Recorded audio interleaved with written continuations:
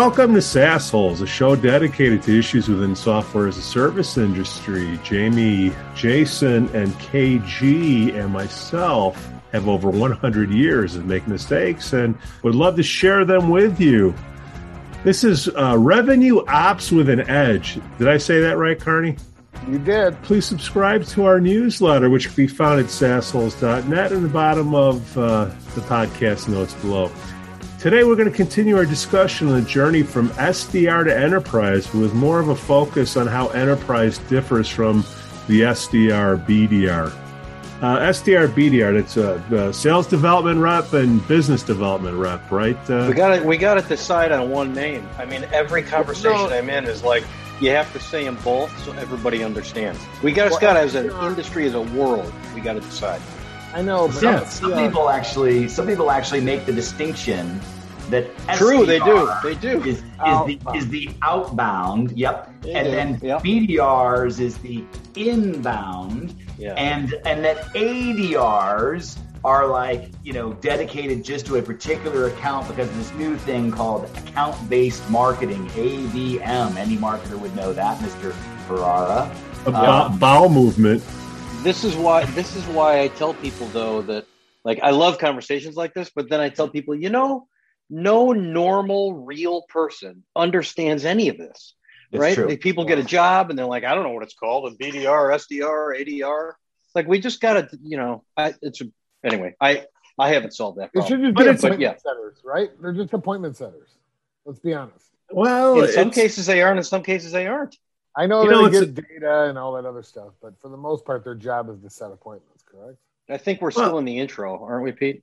We are. Sorry, I jumped in on your intro because I'm all pissed about the title. You're itching. It's great. I'm glad we're seeing some passion from you guys. This is great. Because we have an ad. This episode's brought to you by NeuroNoodle. Hey, parents of athletes, get a doodle of your noodle, a brain map before the season starts. Football is back, so you have a baseline to compare it to. You get a physical every year, right? Well, get a checkup before the season starts. Schedule an appointment now at neuronoodle.com. A lot of football camps have already started. It takes only 20 minutes, parents, to get the data you need to ensure the quality of your athlete's future life. How about that?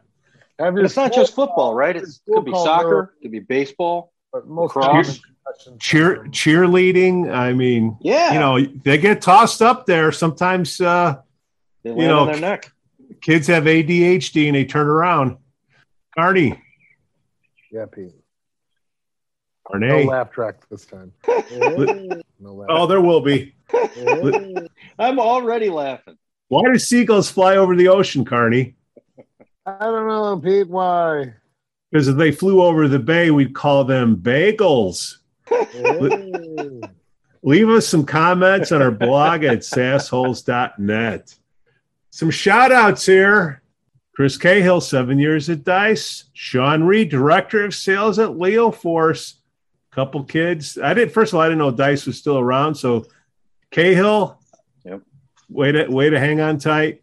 Sean Reed started off the street in sales. Now he's a director. Way to go. Gentlemen, what shout-outs do you have? Matt Grover. He's back at Recruitix after a couple months going away from Recruitix. What? Give him a shout-out. Yeah. He left his job and went back to it. So obviously the new job didn't work out as well as he thought it would. Is that true, Grover? We would know if he would come on the show. Yeah, we keep inviting him. And sounds like he had a couple months there where he could have come on. We put him on the way. He's always in the waiting room. We just bump him all the time. Okay.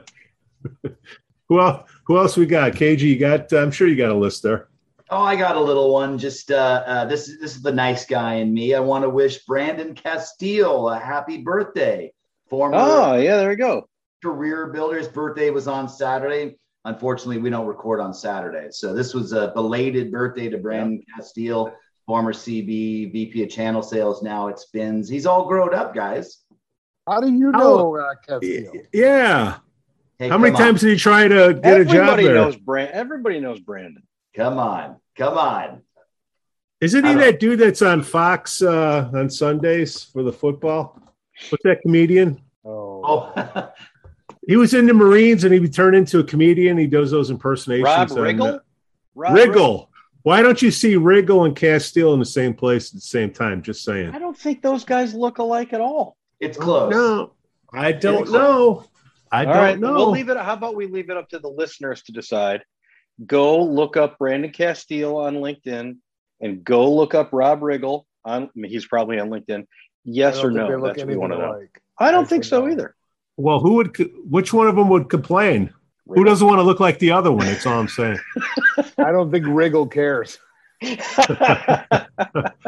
Riggle, I know you're listening. Yeah, he is. Hey, I got a shout out to a previous Outmatch colleague, Kim Harmon, who's customer success manager now at Infor. That's significant because Infor and Outmatch were head to head. They're locked in competition for a long time. But I think it's also significant in terms of revenue operations, because we were talking about customer success really now being a part of that revenue operations equation, going from support to something else. So anyway, great job for Kim, and she's super cool, great person. Infor, isn't that a subsidiary of Dick4? Oh. Go ahead, Carney. Ask the question. No, I'm avoiding that. He's not going With the way the cancel culture is today, you ain't getting me anywhere near that comment. Yeah. Bob Gorman, I want to give him a shout out. He just became CEO of Serendipity Brands out of New York. So give a shout out to Bob Gorman. Bob, sounds like somebody should come on the show or not. Yeah, I'll try to get him on. I know you're burning the candle at both ends there, Carney. Thank you. Thank you for all that you do. I did the outline of our book while on vacation. I'm going to add a little bit more to it. How many words is that? It was 12. That's all we got. January, February, March, April, May, June, July.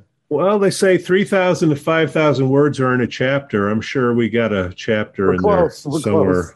So last week, you gentlemen were out and about. Any deaths happen, Farrar? Because nobody dies when you're not on the show. Yeah, I don't have anybody significant right now, notably for RevOps. Oh, with an edge, right? Got to work on that branding, of course. We got to work on the edgy death. So, gentlemen, while you were out gallivanting last week, and Kevin and I were here sweating it out, we were talking about little kiddos coming off the street, graduating college or high school or whatever, because you don't really need a degree to do SDR stuff. Or is it BDR, ADR, ABM? That's a new one. Yeah. No, what's that stand for? Account-based marketing? That's not new. I swear that's a bowel movement. But you just wanted to say ABM or IBM. Yeah, that's fair. And then you got a problem with marketing. Is that like IBS, IB? Oh my God. We'll edit that on post. So we had a little conversation. We were taking little kiddos along their journey, and then they get smacked in the face with enterprise. I'm not enterprise sales. I think it's the same process that you have at the beginning of sales, at the end of sales. You're just not setting appointments anymore, unless you talk to the machine, Justin Roth-Marsh, but whatever. Everybody's got a way of doing things. So you have account executive and then senior account executive. Do we want to talk about that journey? What's the difference? How do you start somebody from SDR into enterprise sales? I'll hang up and listen to my answer. There's no question that there's a difference, because certainly enterprise sales. Well, let me pose it to the other host here. When you think about setting appointments, and when you think about closing 20 transactions a month, and then you compare that to enterprise sales, where you've got 80 accounts, 60 accounts, 30 accounts that you're managing or calling into. What are some of those differences? Jamie, Jason, Pete, what are some of those differences there? And this sort of lays the stage for why this is not necessarily that transition a foregone conclusion. What are some of those differences? Well, I think with the smaller account base, you're calling into you're calling into higher levels, I think. And you're trying to get a quorum of people behind you on this buying decision. So in larger companies, it's usually larger deals and it's more commingled. You might need 3 or 4 decision makers to sign off. Maybe there's a key one that can sign off on the whole thing, but there are 3 or 4 influencers. And so you're trying to find those influencers, right? Yeah. I think when you have 100 accounts, one guy might be able to make, one person, boy or girl, might be able to make that decision without having an influencer. So you're just trying to find that one. And it's tough, I think. It's much more difficult in the more complex companies to find the 3 or 4, because there's a lot of people that say they have the abilities. Yeah. Well, I think you're looking for a solution at the enterprise level that can be used across the whole business, right? So that's not like, oh, I got a problem in this one marketing division, I'm going to solve it, or the division in Omaha, I'm going to solve that. It's like, how do we solve it across the whole company? And a lot of times across the whole company means, and depending on the size of the company, it could mean the CEO gets involved. So if you don't have good relationships built, whatever, if you got, I mean, I think when we all worked together, there were 15 accounts probably was max at the enterprise level. And that was, how do I sell this thing, but sell this thing so everybody uses it? You know, we used to have this conversation, I have a conversation with reps all the time. They're like, I've got all their budget. There's no more money to get out of this company. And I said, well, wait, do they use contract recruiting? Well, yes, they do. Okay, well, there's all the rest of your budget. Like, you don't have that yet. Go. And it was like this detective work to get across the whole company. And so, that's right. I mean, I've seen SDRs used in that respect, which is teams of enterprise AEs and SDRs. So the SDRs are, I don't think of it as even just as appointment setting. I think of it as a team, we can get deeper into the company faster if we work together on how to do that. Now that requires a good relationship between those two, which is a whole nother column of conversation on, do those two people get along and things like that. But at the enterprise level, it's like, I got to go do something across the whole company. Yeah. It's the definition of transactional versus strategic. Yeah. It's such a, when you're calling into 15 accounts or 13 accounts, by the way, I actually had an SDR team that called current accounts, like you're describing, Jason. I called them the tree shaking team, because they were literally going throughout these strategic accounts, and they would shake the trees and see if some fruit would, pop out. Right. Who's doing this? Who's doing that? Do they have a problem there? Yes. Guess what? You didn't know that this was going on over in this little corner of the business, That's right. One thing I learned from Will Emmons and Brian Carrillo from the CV days is this blueprinting process that he talks about there. Oh, yeah. That's an amazing process to understand the whole organization. And frankly, there's a lot of inside sales reps that just can't make that transition because they can't think big picture. I literally had a salesperson that I promoted. This is 10 years ago, not at ZipRecruiter. I promoted her from inside sales. She was amazing at inside sales. She would work her ass off and she would make hundreds of calls a day. And then when I gave her 30 accounts, she would hammer those 30 accounts and those 6 people every single day, to where I literally found out. I went to one of the clients in San Diego, and they said, when she calls, we're all sitting in an open room and we can see the phone number lighting up, and they say, okay, so-and-so's calling. Right. Yeah. That's how bad it was, because there was no strategy, no forethought into how to penetrate this organization, with the exception of just hammering them with calls. So that is a tough transition for SDRs and inside salespeople to make when you're, okay, now I have 70 accounts. You have to make your whole nut for the whole year on 70 accounts, as opposed to you have 500 accounts to make 500 accounts to make appointments, or you're getting 500 leads a month. That's a similar issue. Like, I've got a really awesome sales rep, I'm going to make him a sales manager. Like those transitions are really difficult, because what makes someone good at one thing doesn't mean they're going to be good at the other. And as much as we sweat onboarding and training for new employees, I don't sweat the transition from SDR to AE. Like, where's the playbook on transition from SDR to AE? I'm sure companies have that. I have not worked at one that has one. It's just like, you're really awesome at this, so go into that job. Well, doesn't work for obvious reasons. And sometimes it does. It's not a categorical statement. Yeah, if all you know is I got to make 200 calls a day. I don't remember the number. I think it was 125. If I got to make 125 calls a day, now I only have 11 accounts. Well, God, how do I make 125 calls a day into 11 accounts without being public enemy number one? 1,000%. So how do you think about nature versus nurture, Pete? Like, there's things we can train, like there's things we can train and how to make that transition. We can provide them with templates on blueprinting and things like that. But like, what are some of those? Pete, you've had hundreds of people go from your org into enterprise. Like, what are some of those X factors, those nature factors that are needed to make that transition? Because that's critical. Pretty good percentage is mental. It's like, oh my God, these are big accounts. It's still the same sales process. Now, depending if you're an appointment setter, you got to get to let's just say it's small business. You get the small leads, you get small business. You have to get to the owner, okay? You get in the enterprise world, you have to get the owner of the profit centers or whatever you want to call them, all the different decision makers, and round them up. It's the same process. That's what I try to tell the kids is, hey, don't overthink it. Whatever the product is, there's different factions at the company that can use your product, all right? So who owns the buying rights for that profit center? And then ultimately it's the CEO. So you're looking to get, what's a fancy word, a coach? You want somebody to help you out as you go along the way. So instead of having 500 leads, you got 15, but in those 15, there could be, 100 decision makers or, whatever. So don't overthink it. Do your homework, get to the decision maker. You do that and you'll be fine. Don't overthink it, guys.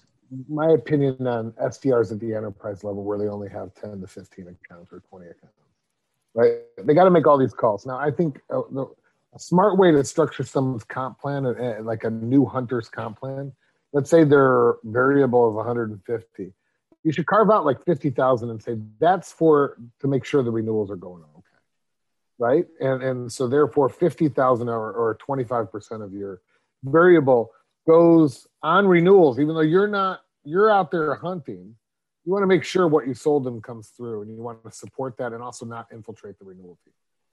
And then what you should do with these SDRs is have those SDRs maybe a third of their time go and look at all the usage stats of the software that you sold them. And those are your accounts. You only have 20, 30 accounts.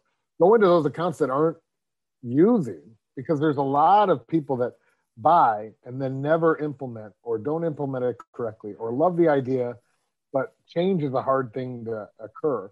You need SDRs. I know customer success should do this, but customer success is typically focused on these huge accounts. You want somebody who's a lower cost to call just all these users that haven't been using your product. You've got the lists most of the time in the software where they set up 100 licenses and only 20 have called. They should be calling the other 80 and spend a third of their time on there to sort of support the renewal. And also that will help you, Kevin, what you were saying is shake the tree, right? So if you structure it this way, they can shake the tree on your account, also help customer success, where customer success might be spending most of their time with maybe one level too high, and these SDRs can spend a lot of time hitting their call volume numbers if they have call volume numbers, but also help shake the tree and help implement the usage. What's the first level you get to? Is it account executive? Can everybody agree on that? Yeah. So they go from, what's the biggest difference from SDR to account executive? And then what's the difference between account executive and senior account executive? Is that the highest level at enterprise sales, or what's the term now? Major account manager is what I see most likely. Okay, major. Okay. A RAM, a regional account manager. And then, I think there are VPs of regions and stuff like that. Tell me the biggest difference besides that there's fewer accounts that are wider. How you get paid. Yeah. It's a huge difference, I think, for being an SDR to an AE. I think SDRs are getting paid on either stupid metrics like appointment set or brilliant metrics like deals sold, but there's not as much at stake in some way in their comp plans most of the time. And then you become an AE and it's like, okay, well, it's sort of like being a restaurant server, you get a salary, but Really, you're working on tips. Well, isn't an AE running the appointment or an SDR setting the appointment? I mean, isn't that really bottom line? I mean, I think it depends on the company. Depends on the size of the deal in a lot of ways. Depends on what the appointment is. If it's a demo, maybe the SDR is doing it. I mean, again, it's just like being in a restaurant. You have a server and they take your order, but the people who bring the food are oftentimes different, right? So there's however big the company is and the size of the purchase, you may be really coordinating 5 people. You may have a couple sales engineers. You may have some other account manager. So I think it varies in the responsibility. Let's stick with the account executive. Okay, the SDR, they got to account executive. Tell me what is so different about being an account executive, a strategic account executive, and a major account executive. What makes them so special? Pete, they always say opinions are like assholes. Everyone's got one and they all stink. So I'm going to throw my opinion in there. In reality, we're dealing with a situation where the SDR is only focused on the top third of the sales funnel, and that's it. And it's highly transactional. Where I see the SDRs that fail when they become AEs is that organizationally, like, to be organized, they need to know how to manage their pipeline and know that, hey, this deal may not be coming in today, it may be coming in 4 months from now, and how they stay organized is a challenge. And I feel like, when I was asking that nature versus nurture question, somebody who is innately organized is someone who's going to do better as they transition from that SDR into that AE role, because as we all know, you've got to build up pipeline coverage of 3x, 4x, 5x, depending on your metrics and conversions of pipeline and funnel to get to your number there. And there's some SDRs that I've seen personally that they just can't make that transition. They're just not organized. They can't keep their shit together. That's pretty difficult for some of those SDRs, and they fail. You know what the problem is, though, in today's economy? It's such a job seeker's market that they fail as an AE when they transition from SDR to AE. But then what happens? They just go get another job someplace else and get a 20-30% raise. They don't go back to being SDRs. No, they will absolutely not. And then they start believing that they're actually worth what they're worth. But anyway, I took your soapbox away, Jason, and I was standing on it for a second, but I'm going to throw it away. We can talk about that some other time. But that Pete, that's my opinion and how it's difficult to make that transition. But then I think when you go from AE to, let's say, major or key accounts on the enterprise or strategic side, this is far more of a team sport. And that is where I see additional failure when you've got that eagle who originally can close deals on their own as an AE, so they're good there. But then, just like you said, they need to bring in their boss. They may need to bring in their VP to go head to head with the VP at the client side. You need to bring in the sales engineer. Maybe you want to bring in customer success early to make sure that things are set up properly so that this thing, has a good chance of renewing 12 months, from now. And I've definitely seen that kind of failure where these sales reps are good and they get out in the field and they believe it's still a solo sport, and they forget that enterprise selling is absolutely a team sport. We win deals together and we lose deals together. We win deals together and we lose deals together. Pete, you're shaking your head. What do you think? Well, this is RevOps with an edge. I think that it's how you get paid. Instead of thinking quarterly, you're thinking annually, right? And then the sales cycle takes longer to happen. I think SDRs are thinking monthly, right? SDRs think monthly. Yeah, short term. Probably. Well, monthly with a quarterly true up if you do it right. Well, but I think they're thinking monthly. They're living paycheck to paycheck. You got to remember, these guys are right out of school. Maybe those Rams or those AEs. They've got roommates. I'm thinking quarterly, 6 months. They might be annually, but they just have a lower nut. And then the majors for sure in the software world have, annual. And all they're thinking about is Q4.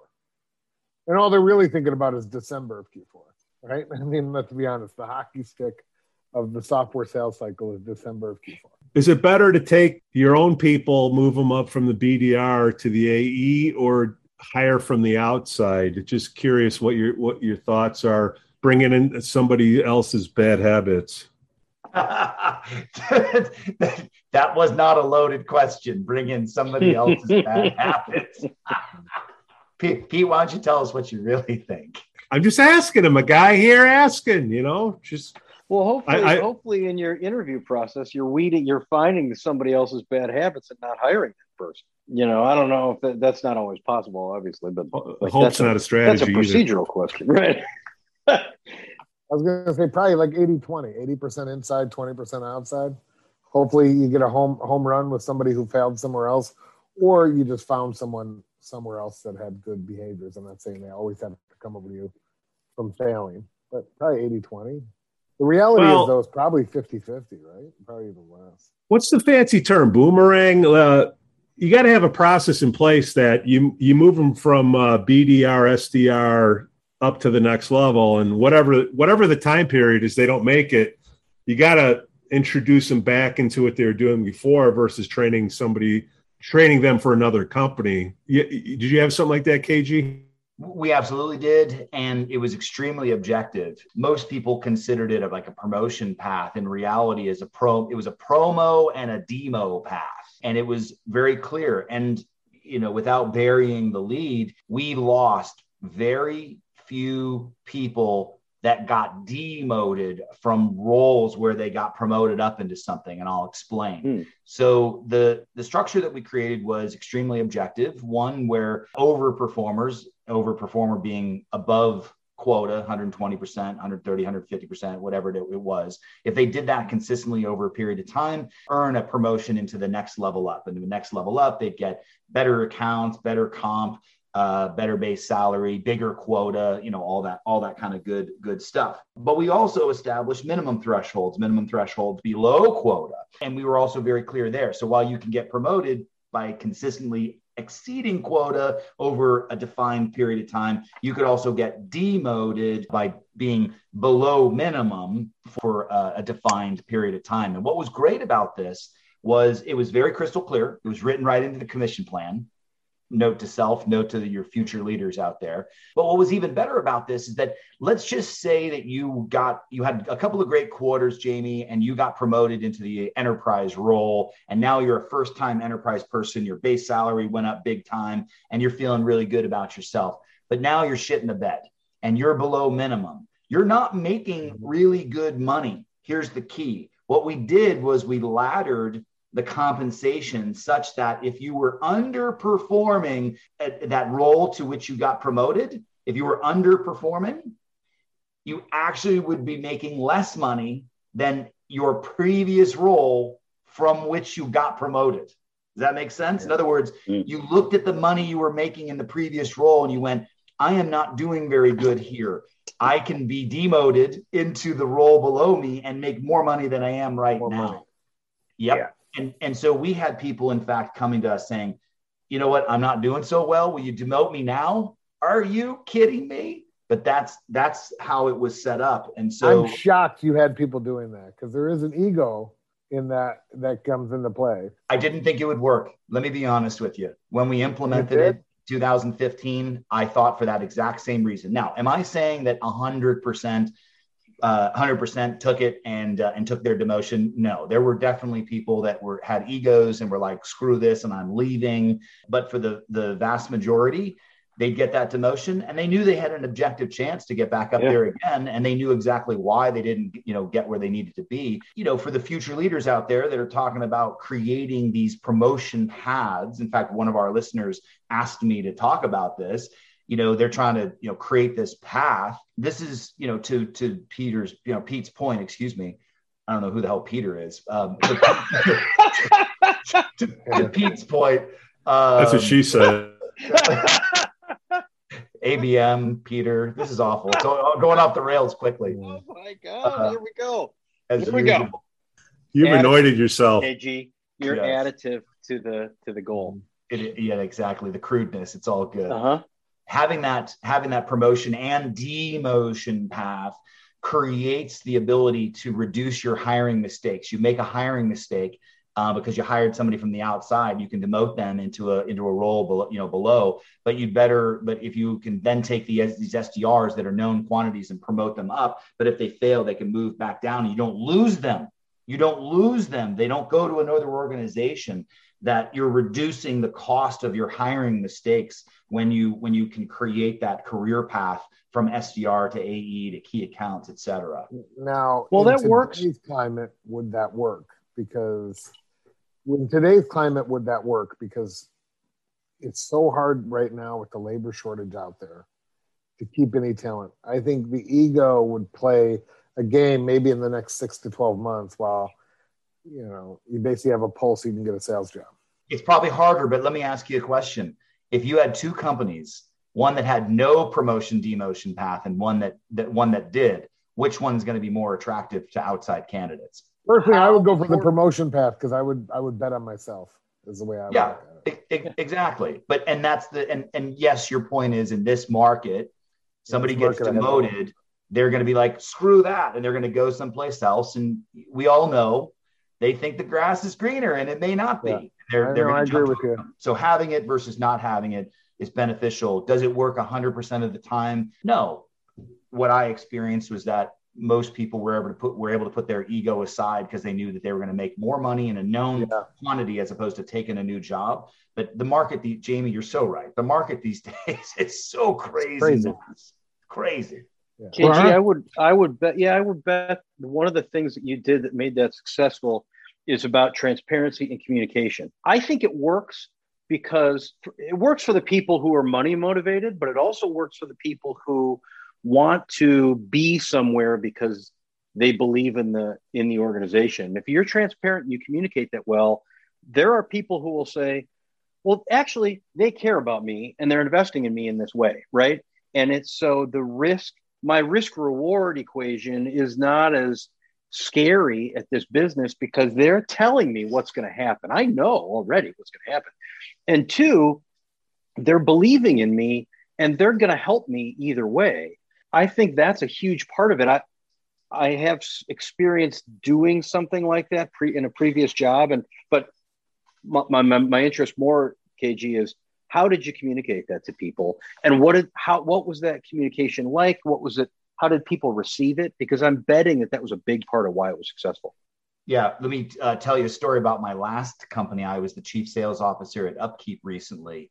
When I first got there, I interviewed, quote unquote, all 40 salespeople. It's like first 2 weeks, I'm like, I want to sit down with each one of them. And I had some very definitive questions to ask them. One of the questions I asked them was, hey, how do you get fired around here? Do you know what your performance standards are? How do you get your ass fired around here? I'm not kidding you. 40 different answers. And then I said, how do you feel about that? And they're like, it's kind of, I'm going to use big words here. It was disconcerting. That's, generally speaking, that was they were confused by it. It scared them, that uncertainty. It scared them. And I'm talking about people that are ages 24 to 35. Okay. But it doesn't matter what their age is. It still was like, well, I don't know how do I get fired around here. I guess it's if I'm below quota, but I don't know if that's the case or not. And that's scary, And to your point, by the way, Jason, there's this thing, again, this is totally cerebral or whatever, but like Maslow's hierarchy of needs is this pyramid. And at the very basis is security. Okay. Yes. So to your point, we literally put the termination language into the commission plan crystal clear. And the promotion path was a separate document because it was role-based and it was published in Salesforce. You go to the solutions tab and you could pull it down. I don't think they have the solutions tab anymore, but it was crystal clear. And strangely enough, Jason, we had this very experienced, high-paid enterprise salesperson about 9 years ago that was at my former company. And she was offended by the fact that demotion and termination language was in the plan. And she was like, this is childish and offensive that you need to put this in here and da-da-da-da-da. And it was one of the reasons why she quit. That's not the right fit. Not the right fit. Hundreds and hundreds and hundreds and hundreds of other salespeople were like, thank you. Thank you for making it crystal clear. I know exactly where we stood. And you know how I knew that it was the right thing to do? because people that were, again, I'm going to use a big phrase here, shit in the bed. Write that down, Jamie. People that were shit in the bed. How do you spell that? There's JAMIE. That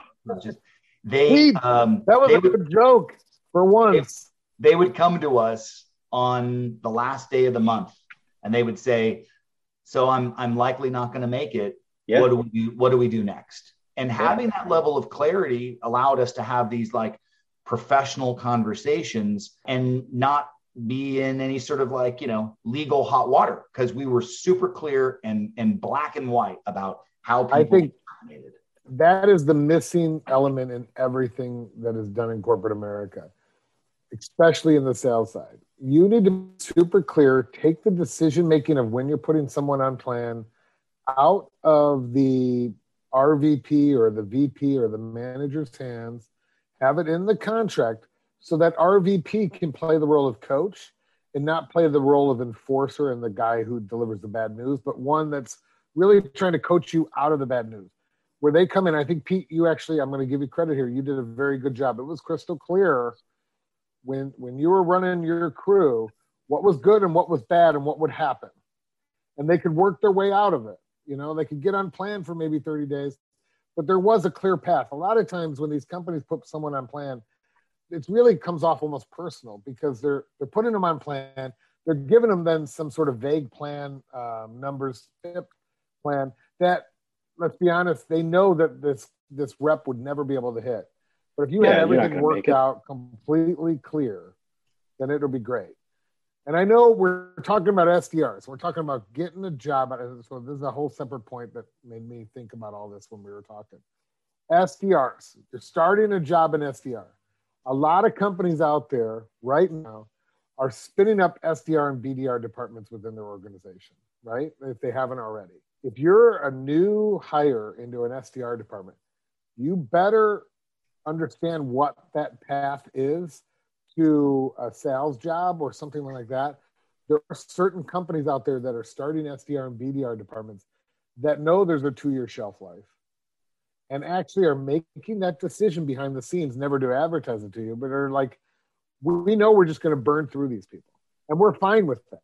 So if you're going in there thinking, hey, I'm going to get into this software business and I'm working with these 50, 60-year-old sales reps and I'm 24. There's a gap there in experience. If there's not a path for you to get to that sales role, you should know right out the gate, I'm just going to get an SDR role and I'm moving somewhere else. And maybe that's fine, but they'll never tell you that. But that's really what's going on sometimes behind the scenes. I'll leave you with 3 things as we're getting to the 4th quarter of the show. The boomerang, whatever you want to call it, to save those people, let's say you can save 20% of those people that would go somewhere else. That can pay for your recruiting team. That can pay for your training team, right there. That's something to think about. Number 2, the enterprise world, we're talking more revenue than bookings or invoicing, whatever the term is that you want to use. And Carney, you talk about revenue shouldn't be responsibility of the rep. It should be the responsibility of operations, right? Yeah. Right. So that's something. Figuring out that long term, that in our world, KG, what drove me crazy was when you moved up to the next level, you had these really fancy sales reps that got paid on revenue, would spend half their time posting and editing jobs because they didn't get paid unless the revenue showed up and the job was used. Mm-hmm. That just drove me nuts.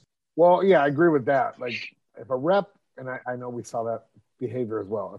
If a rep gets moved up and all they're doing is account management, well, let's call them account managers in that rep. Yeah.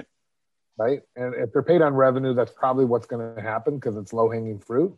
It's easy for me to just go through the accounts and get them to use the product rather than call to get new product. It's just an easier path. It's a less resistant way saying, hey, you bought 100 units. Let's use those 100 units now. And I can hit my number. Right? So get them off of revenue, get them off of usage, maybe carve out, like I said, maybe carve out 20% of their variable to be tied to the usage so that they're not disrupting that usage and going in and saying, screw renewing those products by these products, but carve that out. So it's particular. It's a small portion of their variable. It's something they want to pay attention to. but I don't think you should ever have them on revenue or usage. On revenue, you know what? I don't think I fully understood that.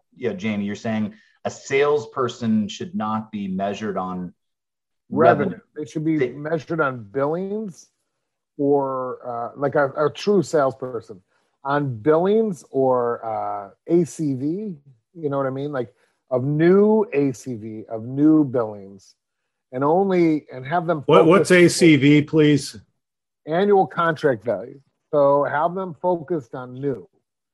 Have them have a very small percentage of their variable on the renewal portion, so they're not disrupting the renewal portion. Because what happens with these companies is they're selling A and B products. They go out and buy C products. I don't mean it in degradation of products. It's just a portfolio of products. They go and buy this new product. They go to if you don't have them tied to the renewal, what will happen is they'll go to their current customers and say, hey, I know a renewal's coming up for these two products that you already bought. Don't renew those products. Spend all your money with this product. They get paid on this product, not on the other two that have already been up for renewal. So you got to have some sort of tie there, but you want to make it so it's not blended together, so they're not focused on the renewal. They're focused on the new. Does that make sense? Yeah, that's assuming that AE, though, is selling new products to existing accounts, right? Because, like, if I think about the job my wife has, I mean, I honestly don't know what the title is, but her job is selling products to existing accounts. Her job is not bringing in a new account. And there's a different side of the business almost doing that. And so it just depends on how you set up the org. The challenge there, of course, is getting an account manager who can sell. Like that's a whole nother topic we could do, Pete. How do you get an account manager who can keep them happy and sell new stuff? Well, I think, let me just jump all over that. I feel like, Jamie, you didn't know it, but in your diatribe over the last 3 minutes, what you just described, you said focus like 7 times. Focus. And that's what's key right there. And I feel, and again, for our listeners that are the new sales leaders out there, once you get past a startup stage where everyone's wearing hats and you're trying to think about scale, that focus is critically important. And if you expect a salesperson to be everything, I always used to say, and this is meant to be a joke, if you have a salesperson that's interviewing and says they do really good at prospecting, really good at pipeline management, really good at proposing, really good at closing new business, really good at managing existing accounts, and really good at securing the renewal, you've got a liar on your hands. Like if you hear somebody say that they can do all of those things at an exceptional level, they're absolutely lying to you. Pete, you got a football background. How many people play both defense and offense? How many? Oh, you can do it for a couple plays. Exactly. Then you're done. Exactly. So Jamie, this solution, how many knees have you had replaced? Like 3 knees been replaced of yours? One thing you forgot to throw in there, KG, was all that stuff to do it well. And then you have some of these companies, smaller companies, that will make those people the leader as well. We want you to lead the team and sell. Oh, yeah. Team lead. Yeah. Don't get me started. That soapbox. Put the soapbox away, Jason. Yeah. So Jamie, you're 100% right.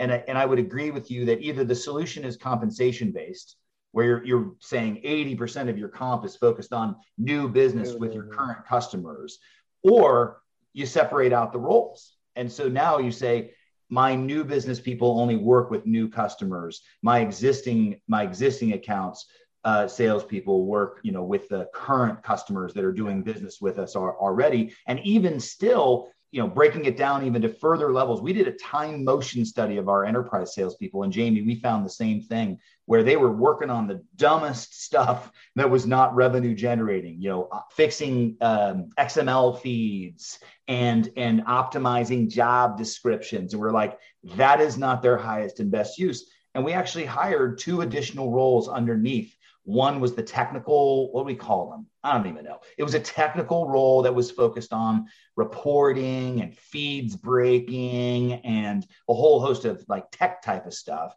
And then there was this other role that was sort of customer service, sort of customer success. that was responsible for some of those other types of, hey, my, jobs aren't performing as well. I need to optimize this and need help with this. I'm not getting as many candidates from this job. You're right, Jamie. It takes away from the focus of going and getting whatever it is you want them to do, sell a new product line to current customers or new business. Amen, Jamie. Amen. Well, it's been a great sermon, guys. I'm not sure who the priest was.